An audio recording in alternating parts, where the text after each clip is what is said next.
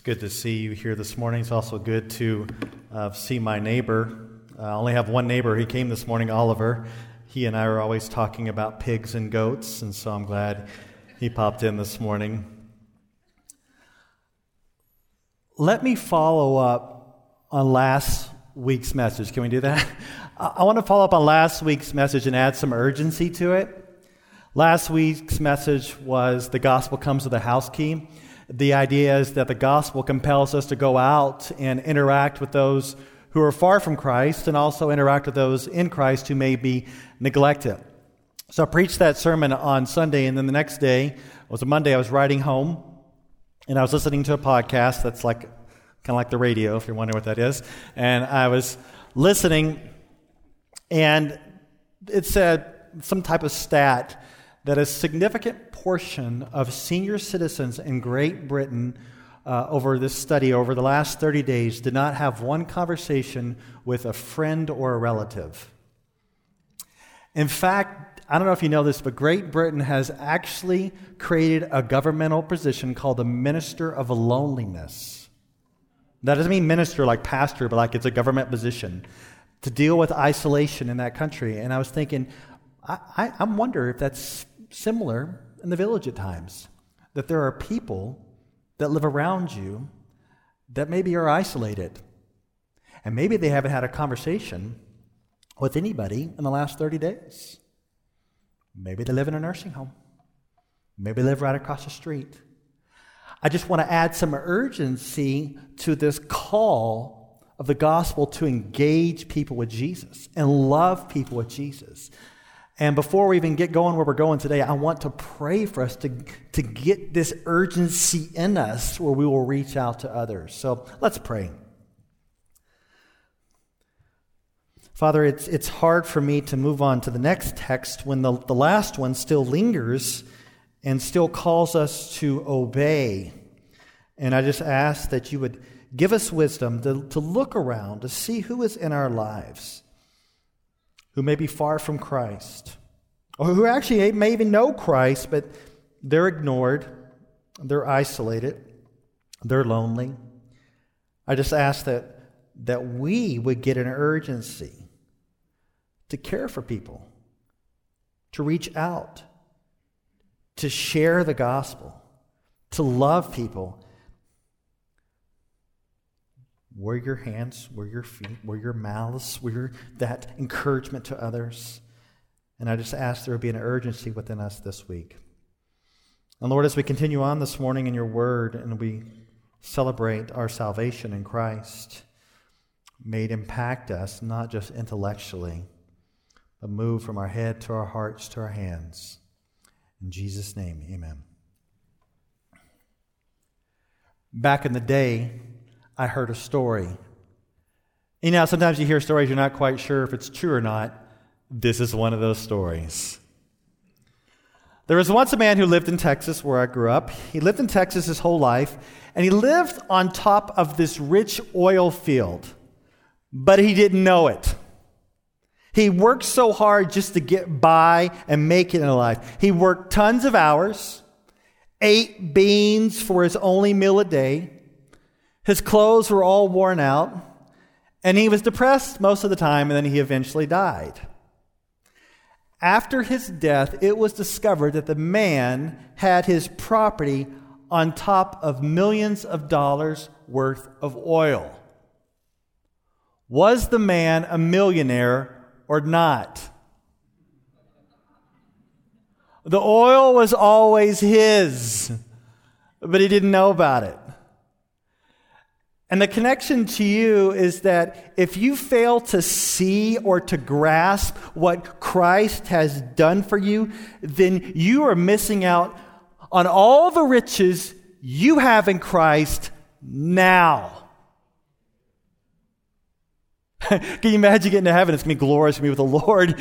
And like, whoa, I had that also on earth.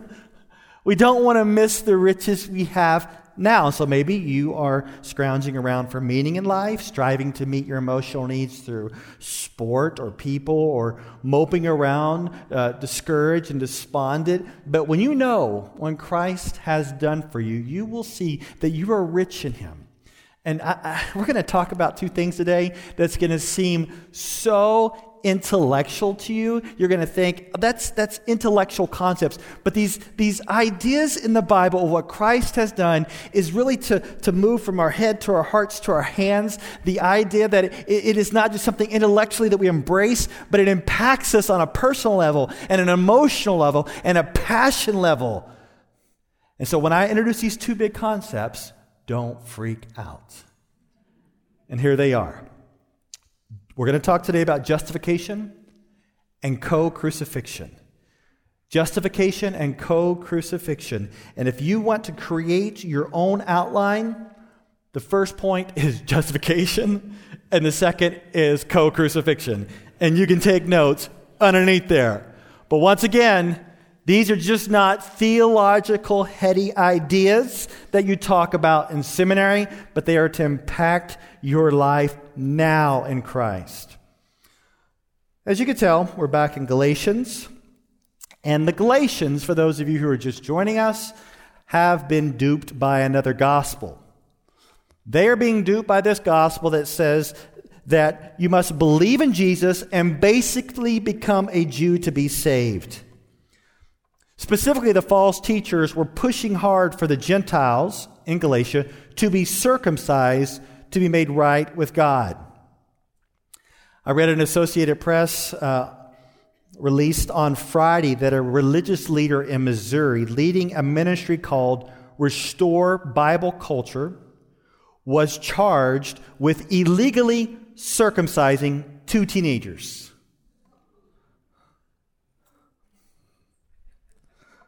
Somehow he's combining stuff to be made right with God, and most people do not advocate circumcision to be made right with God today, but there are plenty of people who still focus on human works to be made right with God.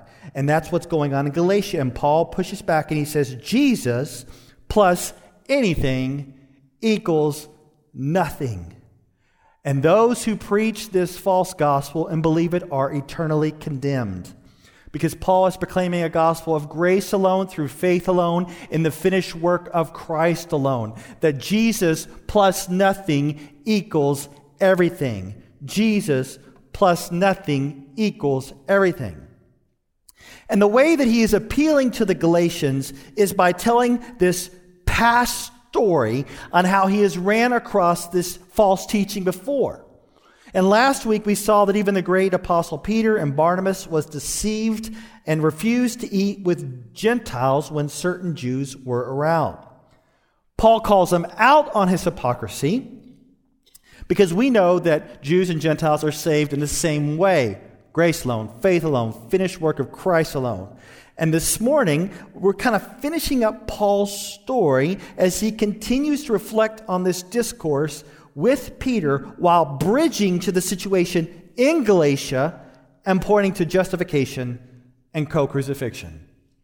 That's the context. Let's go and start with justification. Look at chapter 2, start in verse 15. We are Jews by nature and not sinners from among the Gentiles.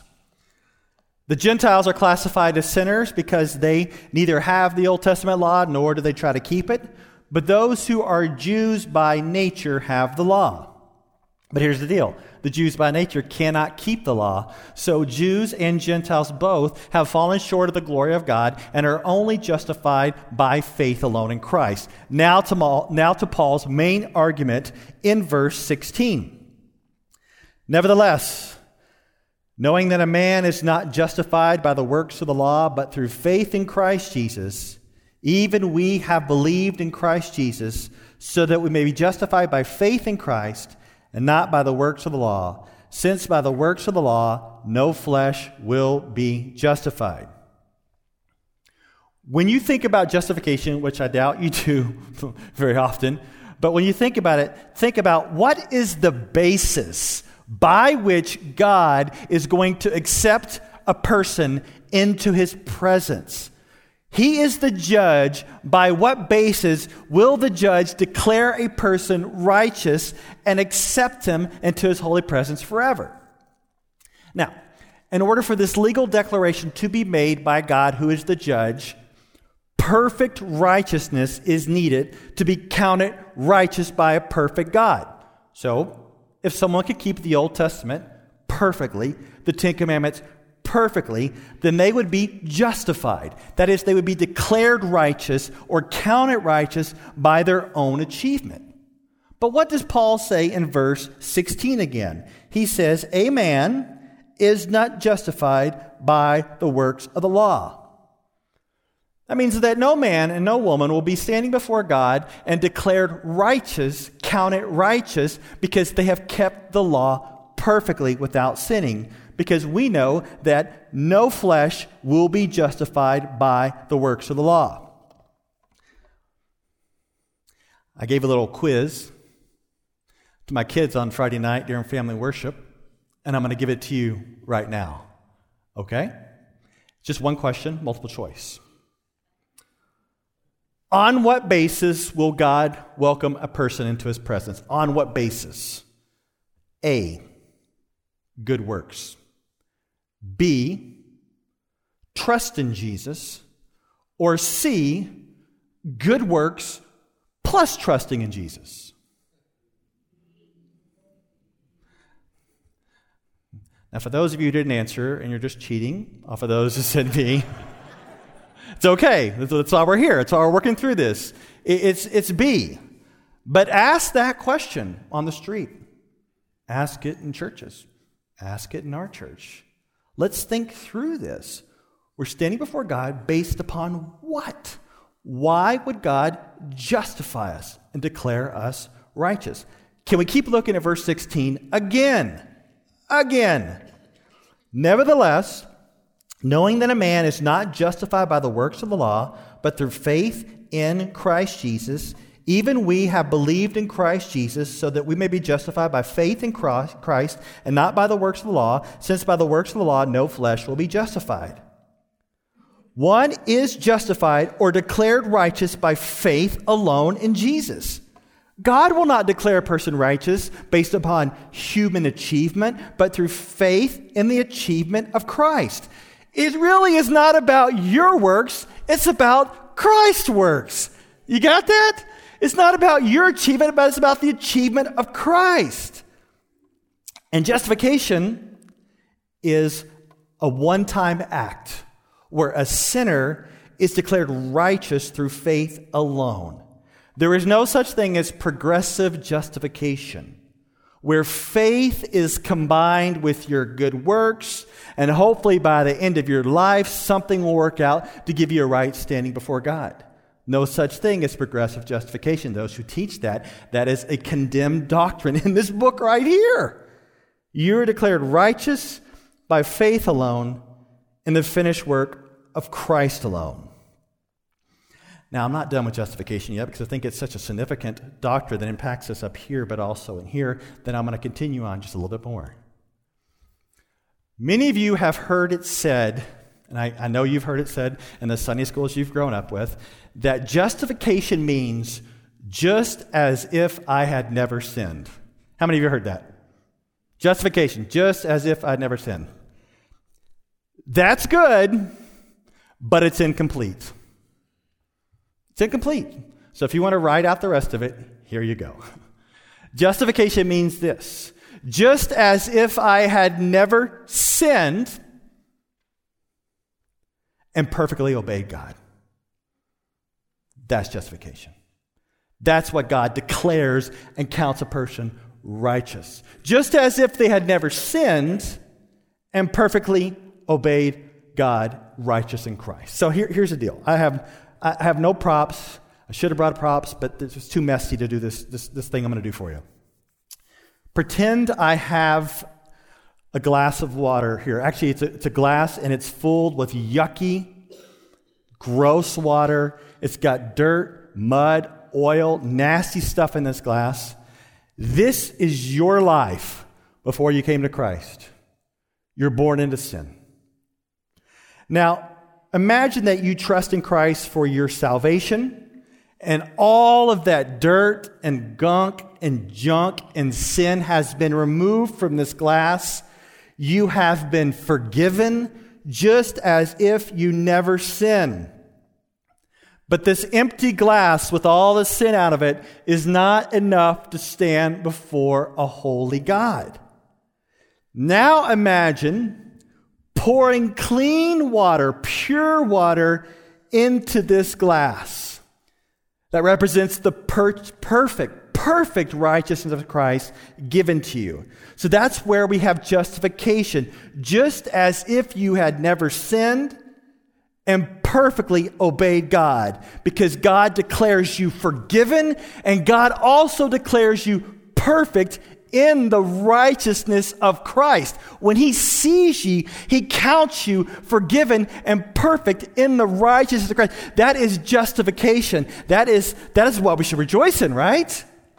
Forgiven, declared righteous. It's a big deal. It's a big deal.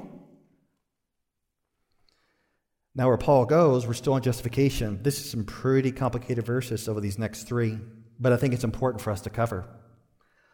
Look at verse 17. We're not done with justification yet. Verse 17. But if, while seeking to be justified in Christ, we ourselves have also been found sinners, is Christ then a minister of sin? May it never be. What's he talking about? Well, I still think he's talking to Jews here. So if a Jew seeks to be declared righteous through faith in Christ, just like a Gentile, then does this way of salvation make Christ a facilitator of sin? And Paul says, may it never be. Christ does not make Jews sinners, because the way of salvation is the same for Jews and Gentiles. Both Gentiles and Jews are equal sinners in their own, and only can be justified through faith in Christ. In addition, if a Jew, like Paul, tried to be justified by the law, then it would be to his own doom, as he says in verse 18. For if I rebuild what I have once destroyed, I prove myself to be a transgressor. You see, those who seek to be justified by the law are living proof that they are sinners, because no one can keep the law perfectly. And as someone tries to keep the law perfectly, to be made righteous in God's eyes, it will reveal that they are a sinner.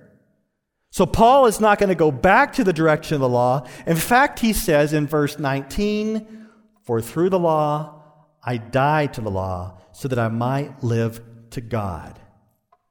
What you try to understand, Paul's not throwing out the law altogether. You think, well, we're getting rid of the Old Testament law. No.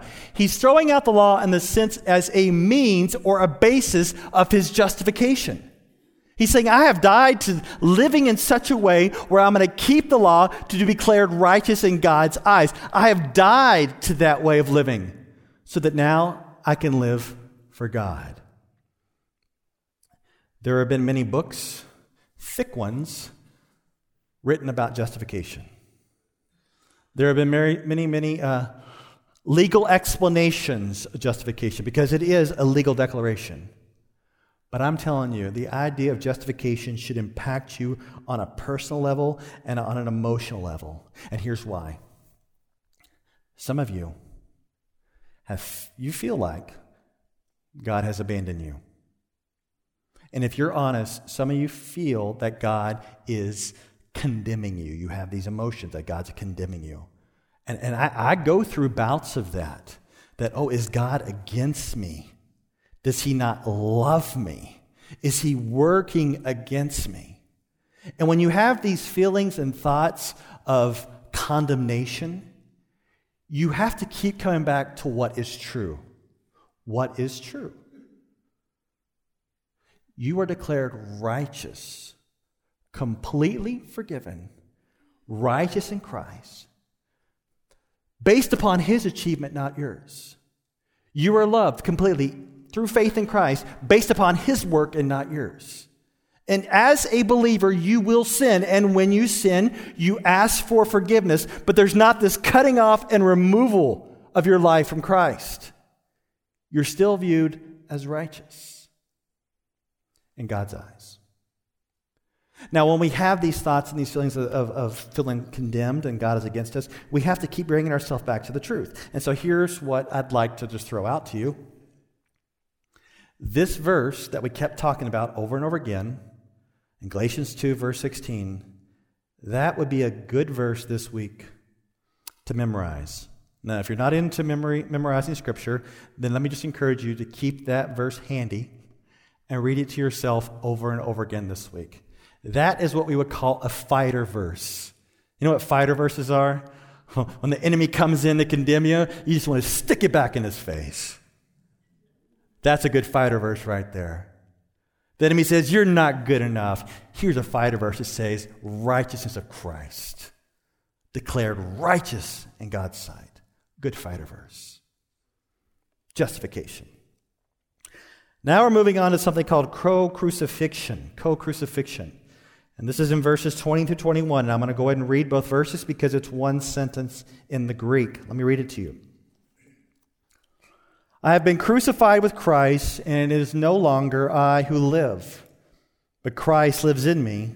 And the life which I now live in the flesh, I live by faith in the Son of God who loved me and gave himself up for me. I do not nullify the grace of God, for if righteousness comes through the law, then Christ died needlessly. Now, before we get into co-crucifixion, let's keep the context here of justification by grace alone, through faith alone, and the finished work of Christ alone. Did you notice what it said there in verse 21? That if righteousness came through the law, then Christ died needlessly. If anybody who claims to be a Christian and you ask them, how are you going to go to heaven? And they say, be a good person, you need to really press them. Then what was the point of Jesus dying? Really, press them. I'm pressing you. If that's your thought, that you're going to be a good person and go to heaven, why did Jesus die then? And some may say, well, Jesus kind of fills in the gaps. I'm basically a good person, but I mess up sometimes, and so Jesus fills in the gaps. No. Grace alone, through faith alone, and the finished work of Christ alone. And if not, then Christ died needlessly. Jesus plus anything equals nothing.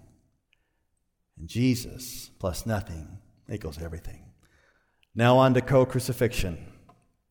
Co-crucifixion, we're going to talk about your death. You're still here, I know, I see you. The co-crucifixion right here. Verse 20. I have been crucified with Christ, and it is no longer I who live. Christ was killed in your place for your sins, and at the same time, if you're reading this right, you are to see yourself crucified as well.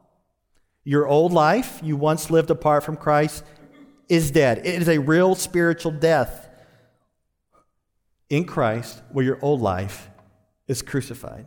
For Paul, that would be his old life of seeking to be justified by his works. For us, it'd be our old life of sin, our old life of having our priorities rule the day, our sin rule the day. The old self is dead. John Stott, who's a great theologian, put it like this. What was crucified with Christ was not part of me called my old nature, but the whole of me as I was before I was converted. The way I view the old me when I think about myself, I know some of you do not know who this guy is, but there's this white rapper. His name is Eminem. If you don't know who that is, it's okay. But that would be me if I wasn't saved. Angry, foul-mouthed womanizer. And if I'm reading the text right, it says that the old me, dominated by sin, was killed. The old you dominated by sin was killed. I read a story about two sisters who liked to party hard, and then both of the sisters got saved. Now, once you're saved, your old crowd doesn't know necessarily that you're saved, and so they keep inviting you to the parties. Can you imagine they're getting a text being invited to all these parties on their phone, like, can you come to the party? And they text back, we regret to inform you that we cannot come to your party because we died.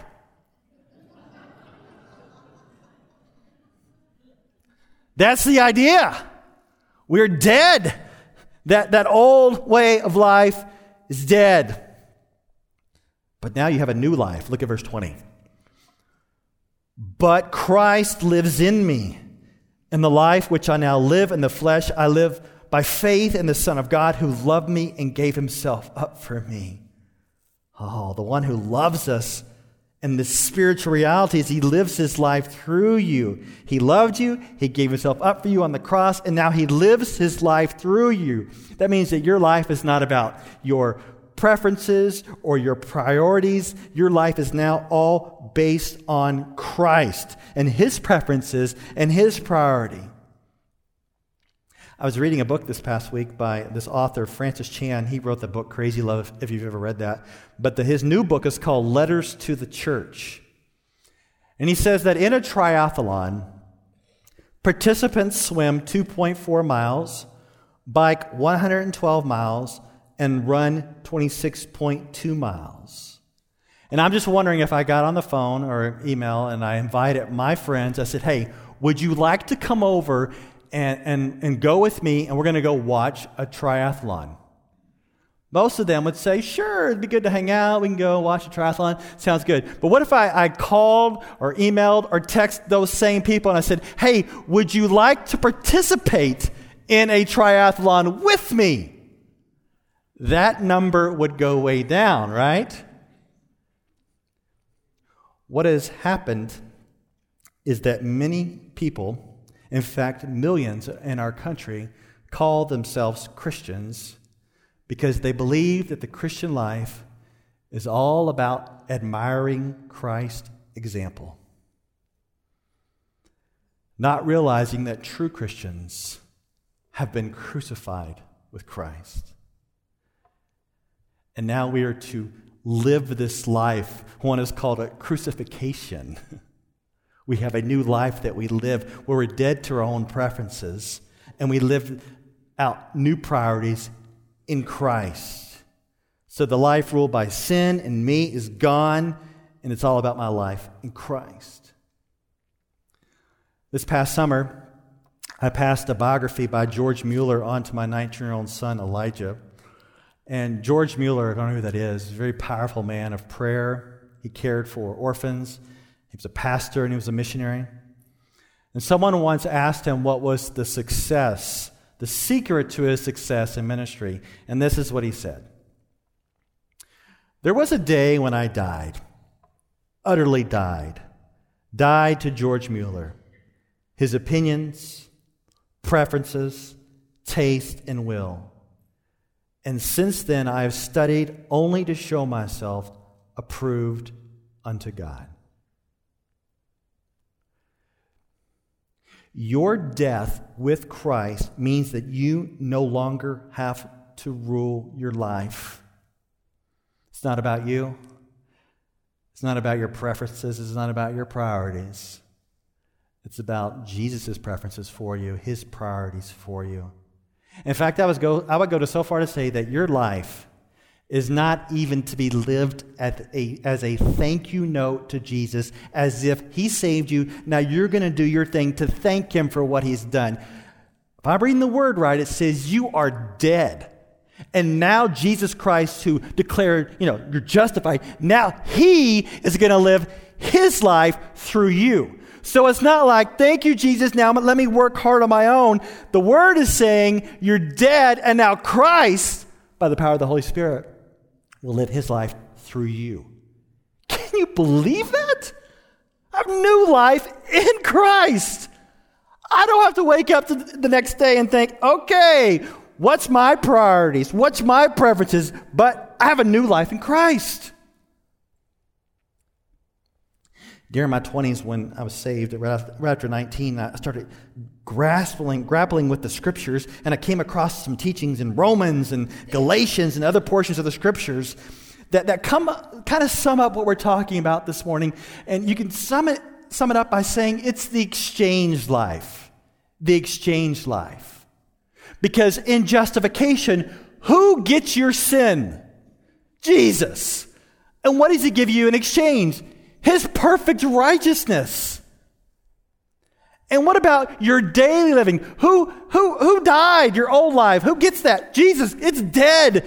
And now the exchange life is Christ living his life through you. That is powerful. That is powerful. And I know this sounds like big theological truths of justification and co-crucifixion, but we're talking about daily living. We're talking about riches we have in Christ now. We're not going to be like the guy who lived on top of the oil his whole life, didn't know it. He's a millionaire. He died with nothing. We are believers in Christ, have riches in Christ now, right now.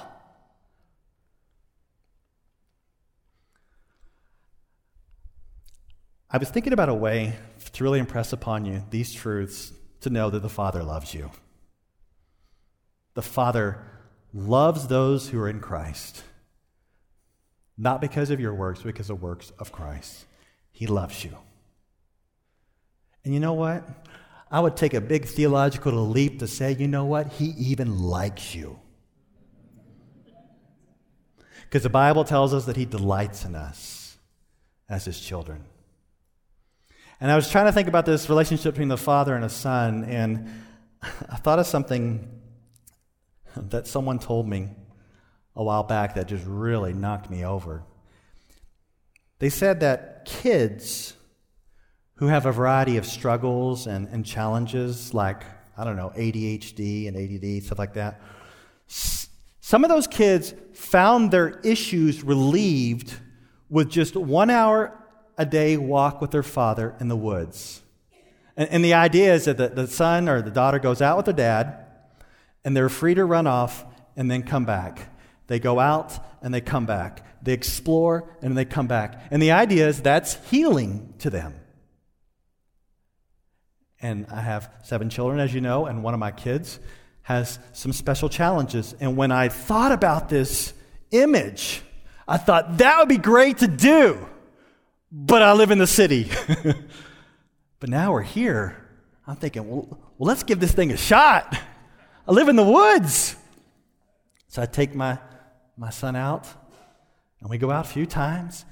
And what happens, no joke, we go out, he takes off, sprints as fast as he can one way, then sprints fast as he can back. And then he'll sprint again out there, and he'll sprint back. And through our long walk, he keeps going out and he keeps coming back. He keeps going out. He keeps coming back. It's like he's tethered to me. And I believe time will tell that there's some healing happening in his life. And I think about you and your walk with your Father who loves you. You wake up, you have errands and things you need to do. Wouldn't it be great to see your day kind of be like, all right, let's go, God. And you go out, do your thing, and you keep coming back to him throughout the day. It's like you're tethered to your Father. You go out, you keep coming back. You go out, you keep coming back. Because he's the one that declared you righteous in Christ. You don't need to impress him. He loves you. He's accepted you in Christ. In fact, he has given you his Son to live his life through you.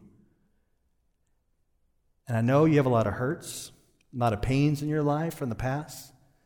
And maybe if you see yourself as keep coming back to your Heavenly Father, maybe you will even experience some healing, some grace, some mercy, and some kindness, because your Father loves you. And may you believe it this week. And may you take verses like, you declared righteous, and just eat that. Take verses like, I've been crucified with Christ. Eat those verses and use them as fighter verses to push out the enemy. I really want these riches to be yours now, where they're not just theological truths, but something you embrace now. Let's pray.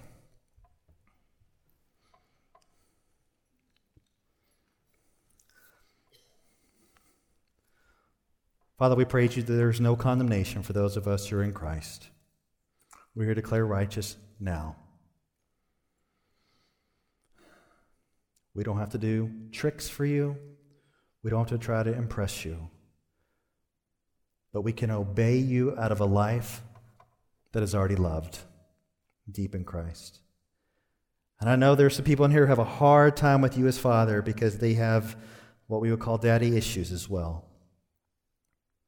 But may they see you as a Father who sent your only Son to die for them and to live your life of Christ through them.